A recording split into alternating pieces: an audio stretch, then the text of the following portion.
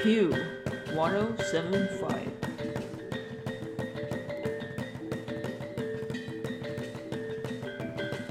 Hello, good morning, afternoon, or evening, everyone. Welcome to the fourth episode of Advocasts, Lumads and Their Rights. As per usual, I am your host, Vigo, and I am accompanied with. Hello, I'm S. I'm Alyssa Santos, and welcome back to the show. For today's episode, we will be tackling on the Lumads' current state during the pandemic, as well as the problems they are facing in the current day. Not only that, but we will also be discussing what possible things we can do in order to help them.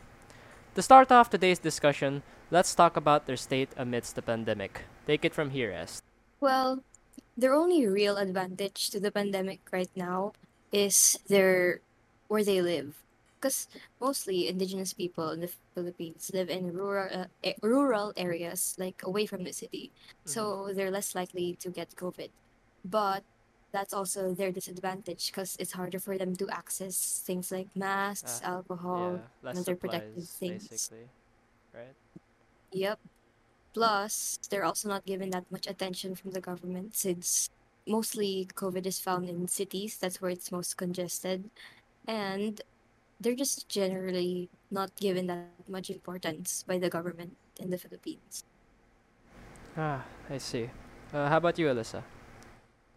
S has mentioned the lack of attention from the government, and I agree with that because they are the main source of oppression. Like how I have mentioned in the past episodes, President Rodrigo Duterte himself is the biggest source of threats against their schools and their students. For example, during his second State of the Nation address in 2017, Duterte threatened to bomb Lumad schools, accusing them of teaching communism and encouraging children to rebel against government. All right. Um.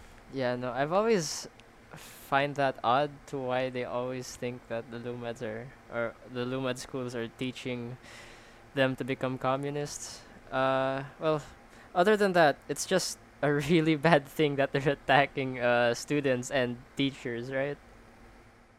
Yeah, those are kids, and I don't think they really have quite the grasp on politics because they're being accused of being communists, and they're just trying to learn.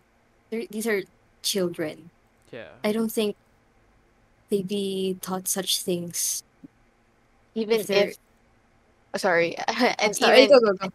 and even if they were being taught to like rebel against government, I'm pretty sure going to the extent of killing them is unnecessary because aside from being inhumane, you could have resolved things in a less violent way. You're fighting violence with violence, except the violence hasn't even occurred and you're already solving it with violence.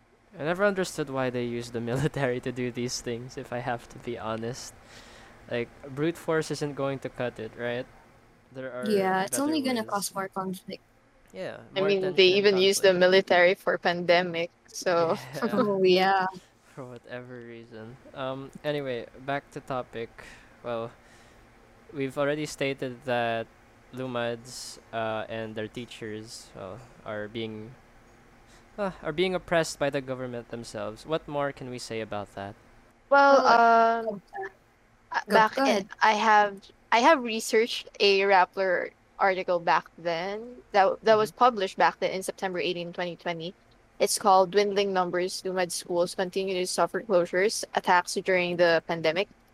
Mm-hmm. Basically, it has been reported that from March to May this year, SOS Network, a organization who advocates for children's right to education, has documented 32 attacks on Lumad schools, and these attacks include forced closures, illegal arrests of students, and aerial bombings, according to Chad Book. Aerial bombings. What?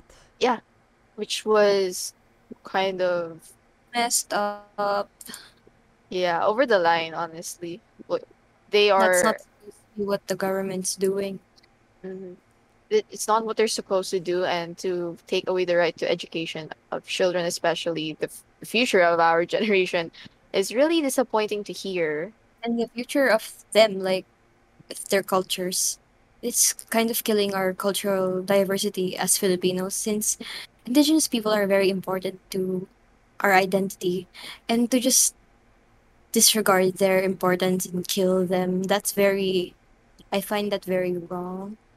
And it's only adding to the death of their culture since a lot of the parents of Lumad kids are sending them here to the cities to say study to become doctors, lawyers and things. And they're not really able to focus that much on preserving their culture, especially since they're mostly stressed about keeping alive Yeah, and that's the staying thing. safe. They're always under pressure, the And you teachers have and the students. and S has mentioned the killing of culture, which is something that I agree on because Hmm. if the government sees them as as bad people and that's what they preach about, basically the things that are from them, like their fabrics and other things that they're trying to sell, I doubt that people would try and buy it. So which True. lessens their earnings and their To stay reach to the safe too, audience. Yeah. Yeah, I'd say their because they don't current. want to be associated. Yeah, Oh, Mm. sorry. no, that's okay.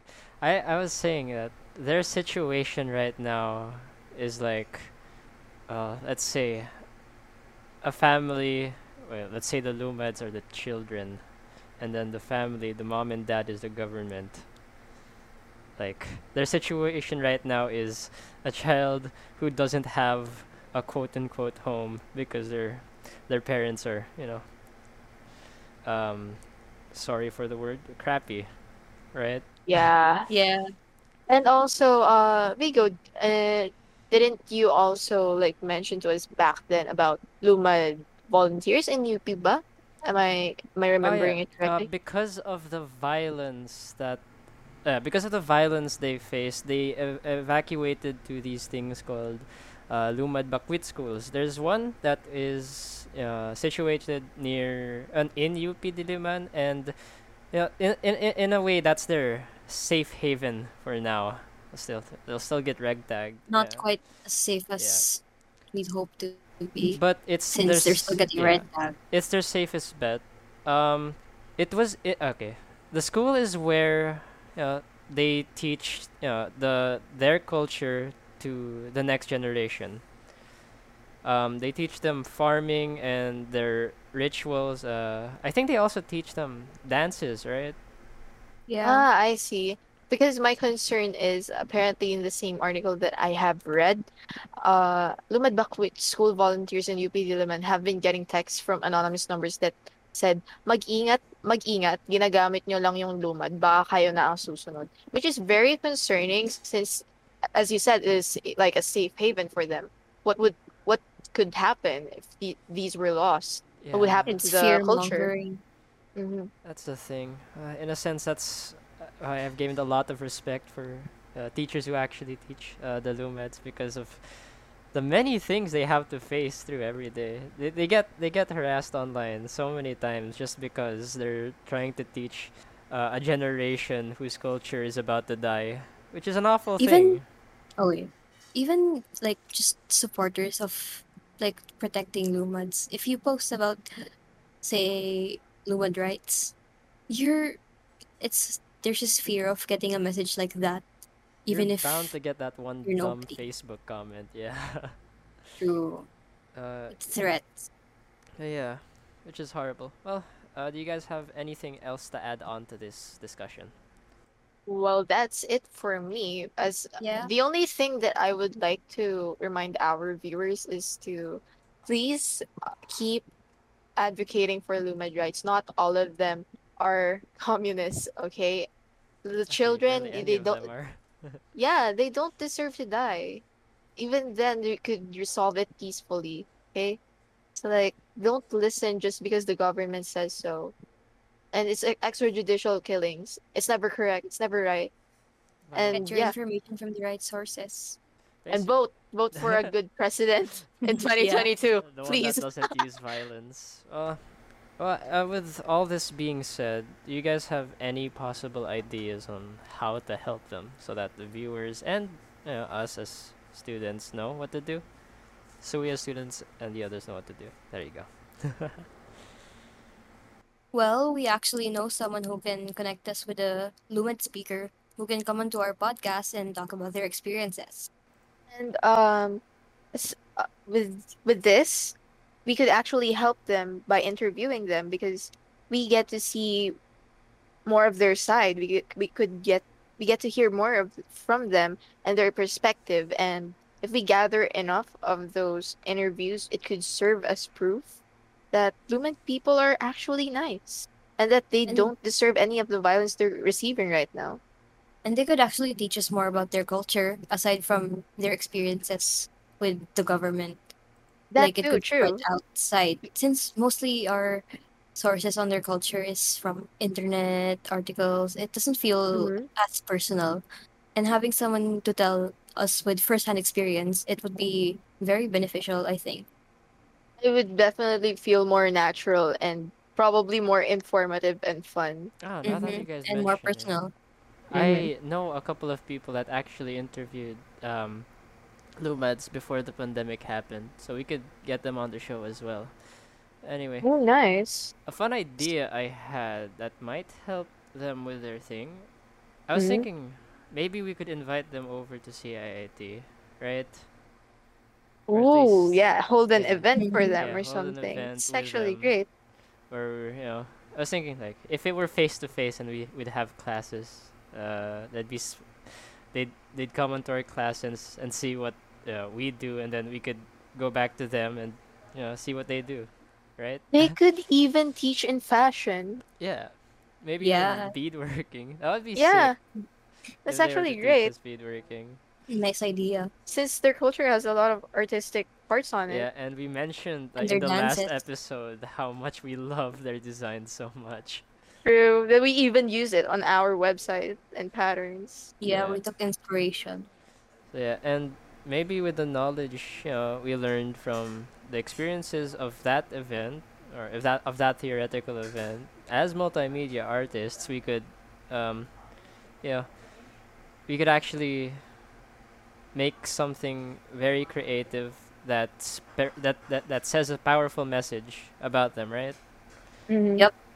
Like maybe a video, music videos, posters, things like that. Anything we could spread online to stop people The from being dumb on prejudice Facebook or too. something. Yeah, Change like the whole stereotype as well. yeah. It'd be a great difference for once. So yeah, um, that's one of many things we thought of. Oh no, it's the only thing we thought of right now.